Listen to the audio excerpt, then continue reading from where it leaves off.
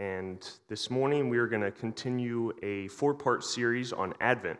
We've been going through, Advent is basically the important arrival of an event or someone, specifically the birth of Christ, and we've been leaning into that, and also anticipating his second coming, his return in glory. And we've been leaning into the metaphor of light. Christ is light. This morning we're going to see Christ is light and light shines. It's a pretty basic concept. You have a dark room, turn on the light, and the light emanates. It fills the room. It goes into the darkness and lights it up. You have a dark yard, flip on a floodlight. Same thing happens. The light goes out from the source, and it lights up the yard.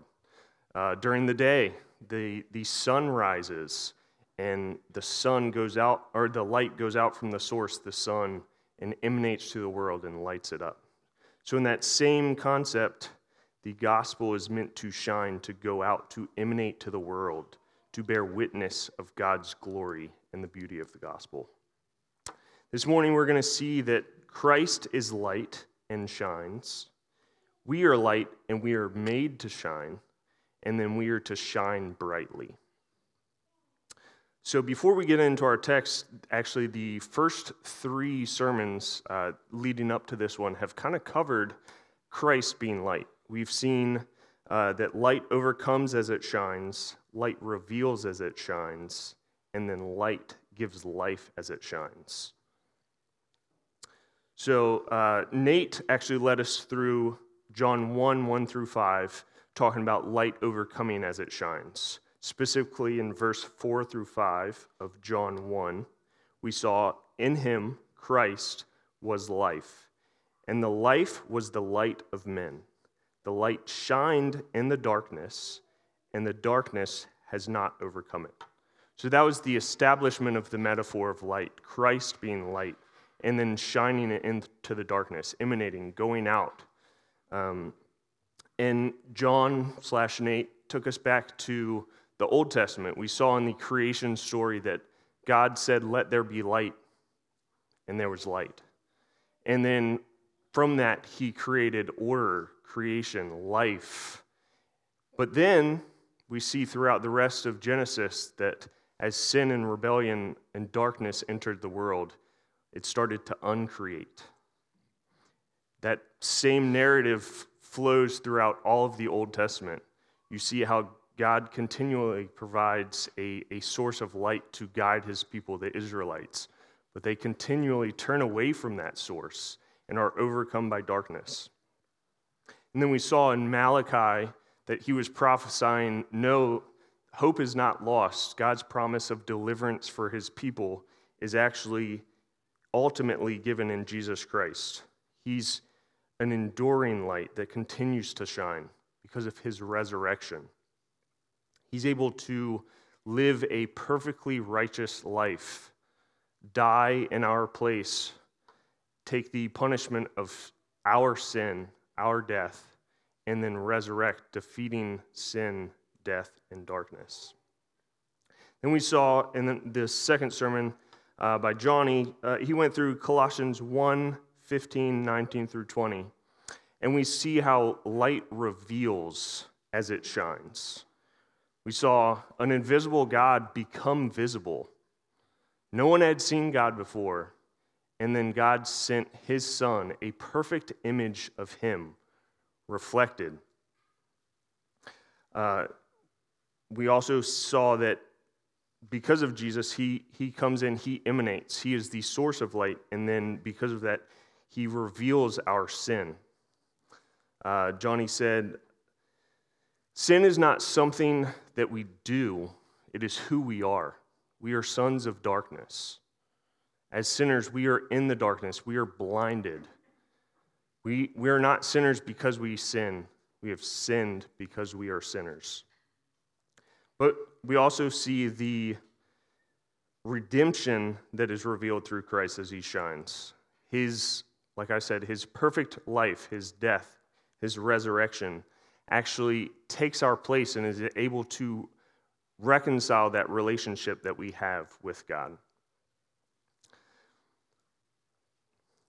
In our third series, we saw that light gives life as it shines. Chris led us through Ephesians 5, 8 through 14. And we saw that it's not just Christ revealing redemption, but it's actually apprehended through him. It's a personal relationship with him. It's not something to be looked at or observed, but something we are brought into his light as he shines on us personally. We are personally given life, his spirit united to him in a mystical union that is reflected in our lives as we put to death sin and walk in newness of life. I love the end of that passage, Ephesians 5:14.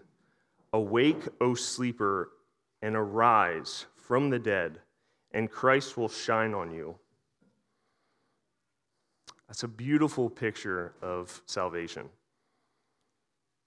We were asleep, not in a sleep, but in death.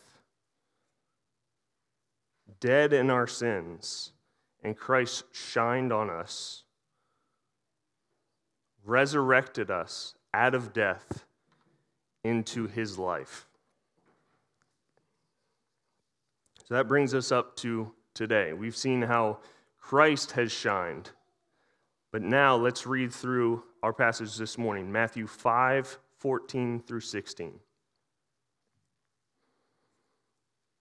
Perfect. Thank you, production team. Matthew 5:14 through 16. You are the light of the world. A city set on a hill cannot be hidden, nor do people light a lamp and put it under a basket, but on a stand, and it gives light to all in the house. In the same way, let your light shine before others, so that they may see your good works and give glory to your Father who is in heaven. Bow your heads with me. Dear God, thank you for this morning. God, I ask that we can see Christ this morning. God, I ask that your Spirit is at work within this room. God, I ask that you transform us. God, if there are people in here that are not yet disciples, believers, God, I ask that you reveal yourself to them this morning. God, and those that are believers, that already are disciples of Christ, God, I ask that you continue to transform us into your image, into a perfect reflection of your glory, God. Help us to be honest with ourselves.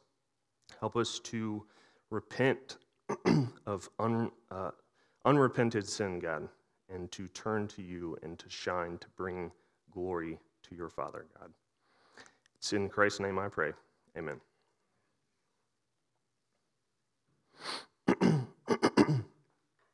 So in Matthew 5, we are in the Sermon on the Mount. And the Sermon on the Mount, this is a small snippet of it, but this is one of Christ's probably most famous sermons. If you zoom out, it's talking about how to live in God's kingdom. And he's talking here specifically to his disciples, specifically to believers, but it's among crowds of people. So he's inviting in those that aren't believers yet to be curious, to be provoked, to see what living as a disciple of his looks like. Much like a sermon in a church. They're believers and non-believers, and he's inviting us all in to see what it looks like to be a disciple of Christ. So we see in the opening statement, we are light and are made to shine. Can we just talk about Christ being light? How do we become light? He's shone on us. He gave us the faith. He revealed our sin, allowed us to repent of our sin, and then trust in him for redemption, to reconcile that relationship. As we do that, he shines on us. This is an indicative statement, a statement of identity, This is who we are. Like I said, Johnny was talking about us being sinners by nature. That's who we are. But in Christ, we now have a new identity. We are no longer sons of darkness. We are no longer blind to the glory of God. We are sons of Christ, sons of light. We have that identity because Christ has shone on us. This is who we are, an identity given through Christ because he's shone on us. I want to read through 2 Corinthians 4, 3 through 6. And even if our gospel is veiled, it is veiled to those who are perishing.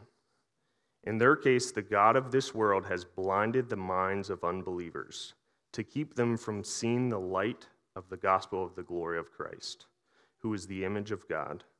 For what we proclaim is not ourselves, but Jesus Christ as Lord, with ourselves as servants for Jesus' sake.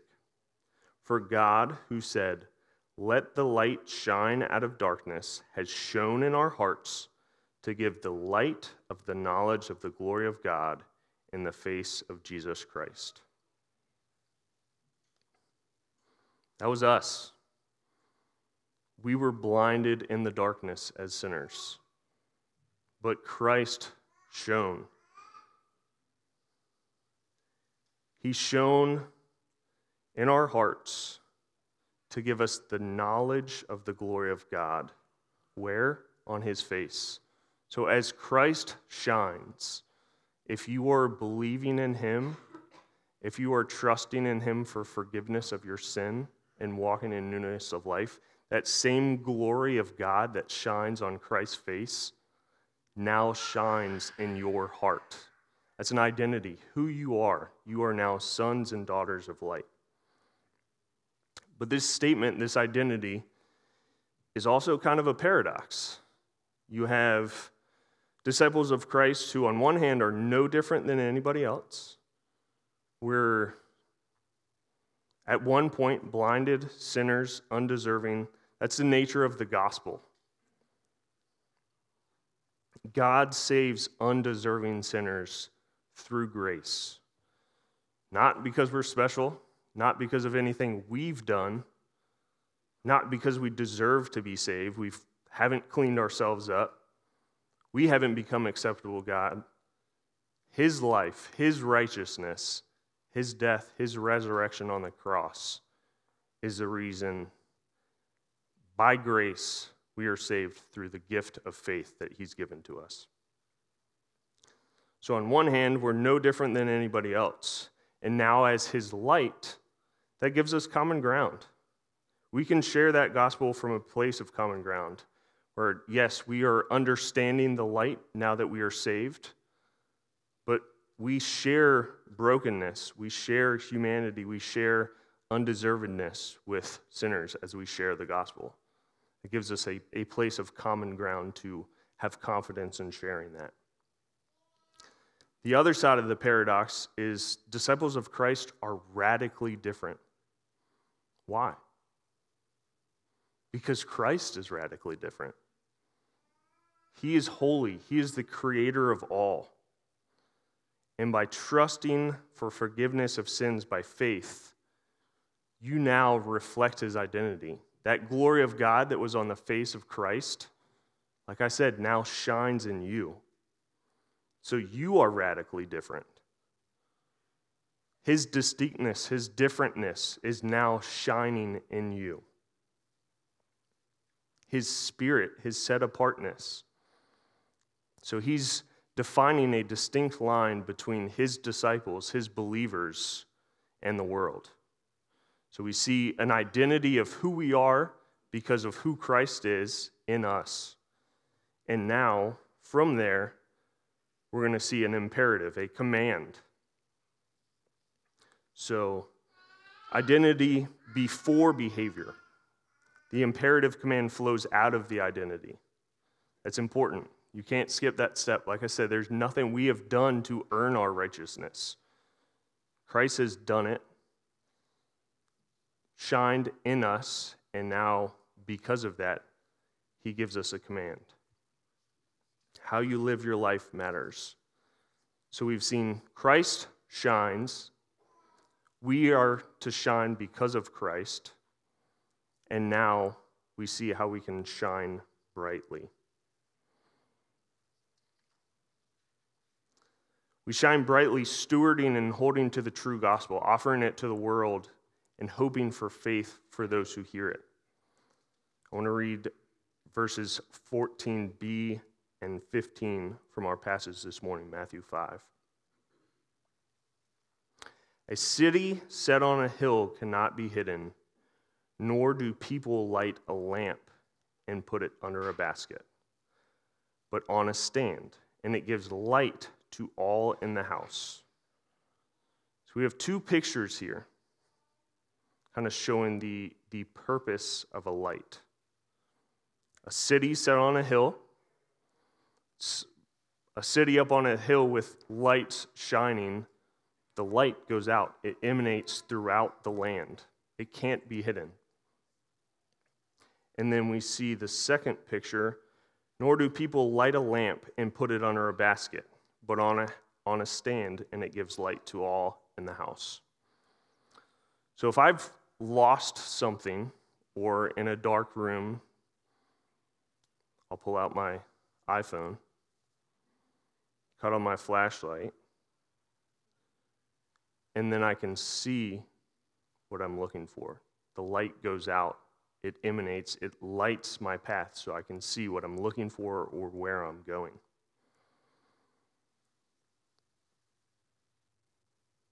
But I'm sure I'm not the only one. I hope I'm not the only one.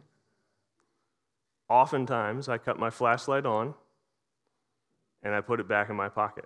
And you can't see it right now, but oftentimes it'll shine through my pocket a little bit. So you can see that I have a light on. Is it serving its purpose? No. I can't see anything through the light in my pocket.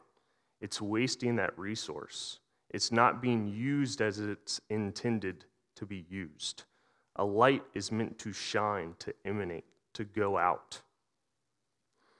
In the same way, we as believers are meant to shine, to emanate through the world, to expose and reveal darkness, the same way we talked about Christ revealing and exposing darkness.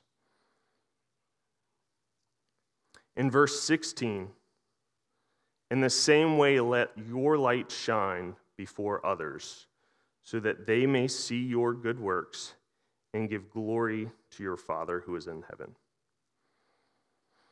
How do we do this? How do we let our light shine? It's a great metaphor. It sounds good. But how do we actually do this? I'm going to give you one more metaphor. I listened to a lot of sermons on a long car ride, and this one stuck out to me. The sun does what? It rises, it gives out light, it emanates, it lights up the world. How does it do that? It's a source of light. It's made to shine. How about the moon? What does the moon do? It rises, it shines, it lights up the earth. But how? I see some people that know, some people that know some science. Is the moon a source of light? No. It reflects the light of the sun. The moon reflects glorious light because the sun gives off glorious light. The sun is the source. The heart of a disciple works the same way. We're meant to receive the light of Christ and reflect it in the world, in the darkness, through a life of obedience, gratitude, virtue, and mission. Again, how do we do this? by being the moon, by not having a spiritual eclipse, and then by anticipating darkness. Let me unpack those a bit. Be the moon. Is the moon a source of light? No. Good. Staying with me. Christ is the only source of light. So before, if you're not a believer, you have to acknowledge that you're in darkness as a sinner. Repent of your sins, trust in God for forgiveness and transformation by the glory of his light, and then walk in his light. That repentance doesn't stop as soon as you become a believer. You continue to repent for your sins. You also need to be plugged into that source. How are we going to reflect the source if we're not plugged into it? I recently got a Alexa for my son, and in hopes that he would turn off the light. It's a, yep, in hopes. So we put one of those little Bluetooth lights on it, and you can say, "Hey Alexa, turn off my light." Well, he tried, didn't work. Then I tried, didn't work. So I untwisted the light, put in a different bulb, that worked. Went back to it, and I realized the prongs, sorry if they're electrical engineers, I'm probably saying this all wrong, but the prongs were not touching the bulb. So it was there, but it was not actually connected to the source of electricity. So it couldn't give out light. In the same way, we have to be plugged into the source, Jesus Christ. The more you behold and know the richness of who Christ is, the more that will emanate in your life. Psalm 119, specifically 105, your word is a lamp unto my feet and a light unto my path. Tells you right there. Christ was Word made flesh, but we're also given his actual word in the Bible. You have to be plugged into that. Again in Psalm 119, I have stored up your word in my heart that I might not sin against you. He tells you how to not sin against him. His word has to be stored up in your heart. You have to memorize it, meditate on it, read it, know his word, so that you can accurately reflect the glory of God. And then from that, declare God's glory by illuminating goodness and exposing darkness to his knowledge, truth, and irresistible grace. You can't do that if you're not plugged into the source. The same way Christ illuminated, we saw in Johnny's sermon, we're called to do the same thing through Christ.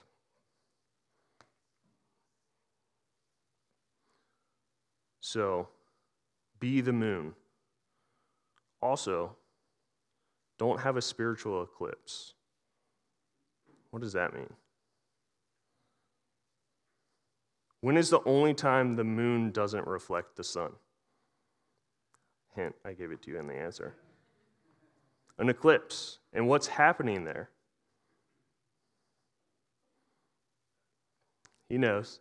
The earth, the world is coming between the sun and the moon. That's the only time the moon doesn't reflect the sun. That's such a beautiful image of how we should reflect God. If the world gets in our way, if we're not actively plugged in the source, if we're allowing the world to cut off the light of Christ, we're not going to be able to reflect God's glory. So don't have a spiritual eclipse. What does that look like?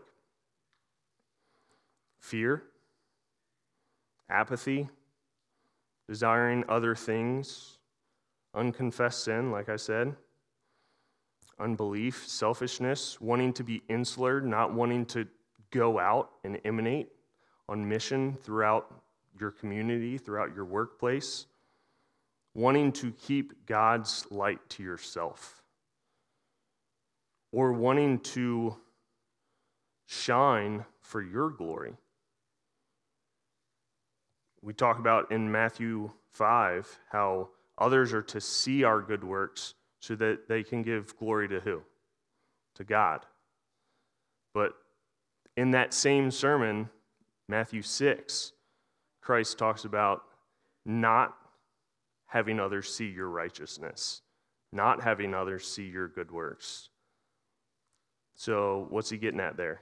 It's a heart shift of you wanting others to see your good works so you receive glory versus wanting others to see good works so God gets the glory. It's subtle, but that is an issue of heart and not being plugged into the source.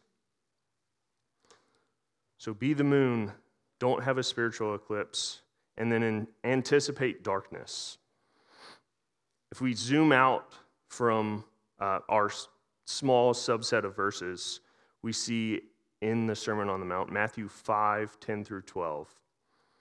Blessed are those who are persecuted for righteousness' sake, for theirs is the kingdom of heaven. Blessed are you when others revile you and persecute you and utter all kinds of evil things against you falsely on my account. Christ is prepping his disciples for persecution. Nothing says Christmas sermon like suffering and persecution. You're welcome. But he's preparing them. Nate talked about in his sermon how this hope is a now hope, but also a future hope. Christ doesn't promise that right now, as soon as you believe, everything is fine and dandy, everything is great. No, there's still actively darkness in the world. And if we go to other passages, this is supported. John 3:19, and this is my judgment. The light has come into the world, and people love the darkness rather than the light, because their works were evil. So in the same way, when Christ came, when Christ, the true reflection of God, came to earth, the world rejected him. So why would it be any different than us, reflecting that same image? Remember the word, this is John 15:20, that I've said to you. A servant is no greater than his master. If they persecuted me, they will also persecute you. For they have kept my word, they will also keep yours. And then we see again in 2 Timothy 3:13, indeed, all who desire to live a godly life in Christ Jesus will be persecuted. All. So this, Christ is prepping his disciples with this, that the world is going to persecute you. It might not be violent, but in some way, being a disciple of Christ will cost you. It could be a relationship, a friendship, a job, comfort. It's uncomfortable to shine sometimes. Reputation. We're different in this world. We reflect God's distinctness, his glory, and that's different. This world rejected that, and he's prepping you for that. So a good check, if you're not being persecuted, Christ says in 2 Timothy 3:13, indeed, all who desire to live a godly life in Christ Jesus will be persecuted. So I pray as a church we fall back into Christ and we look. If we're presenting truth without love, this looks like the guy on a sidewalk with a blowhorn, preaching truth with no love. He's going to be persecuted, but it's probably not going to be attractive. He's not going to have a big following of people. Whereas love without truth, that's attractive. We look just like the rest of the world. It's attractive, but there's no truth in it. We're not going to be persecuted because we fit in. We're not any different than the world. We're being sons of darkness. Whereas the sweet spot, truth with love, both attractive, it's going to entice believers in just like Christ did with the Sermon on the Mount, but you're also going to be persecuted. Again, nothing says a Christmas sermon like suffering and persecution. But I don't want to leave you there. As we fall back into the source, he allows us to persevere. And I love the image we see in verse, I'm going to lose it here. The city on a hilltop. We're not meant to be a single light shining. A city is many lights combined. We're designed to be in a community of believers shining and emanating out to the rest of the world. So having a community of believers that can both encourage you and strengthen you. And also an encouragement, Romans 8:18. For I consider the sufferings of this present time are not worth comparing with the glory that is to be revealed to us. One day, Christ will return. We're anticipating that advent. It's going to be glorious. We're not going to need a sun. We're not going to need a moon. There won't be any darkness. All of the light will radiate from God, his Son, and his glory. I don't want you to walk away thinking, oh, the pastor said, do. You have to do these things. I want to go back to how he begins this passage, the indicative statement. You are the light of the world. That's our identity in Christ. Who we are, what we do, is because what he has done, what he did on the cross, what he did, his perfectly righteous life, his death in our place on the cross, and his resurrection defeating sin, death, and darkness. Again, I want to give you another piece of encouragement. I'm not a theologian. I will tell you that up front. I'm not a perfect parent. But we had, just the other week, one of our kids had a rough morning and came and sought one of us and was expecting consequence. Deserved consequence. And we talked them through grace. You're not going to get a consequence today. You deserve it, but I'm going to absorb the behavior, not give you the consequence, and give you grace.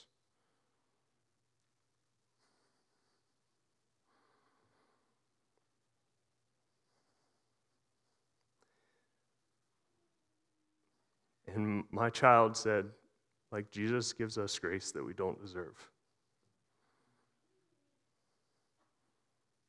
My encouragement there is Christ takes our broken attempts at good works, at sharing the gospel, and he redeems those. He shines on those. God the Father sees those works, those sharing the gospel, through the lens of Christ, so we can reflect his glory.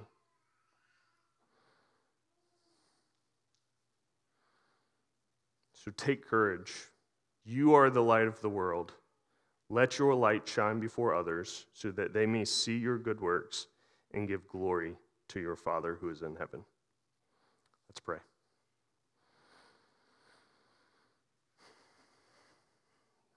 Dear God, thank you for the detail you put into creation and to your redemption plan for us, God. It can't be a mistake the way you created the sun and the moon to give us a picture of your Son, God, and how he is able to redeem us, shine on us, and then we can reflect him and reflect your glory, God. God, I ask that as he shines, God, that we are able to shine in our homes, to shine in our communities. And God, I ask that our church, Portico, can be a beacon of hope to this surrounding community. It's in Christ's name I pray. Amen.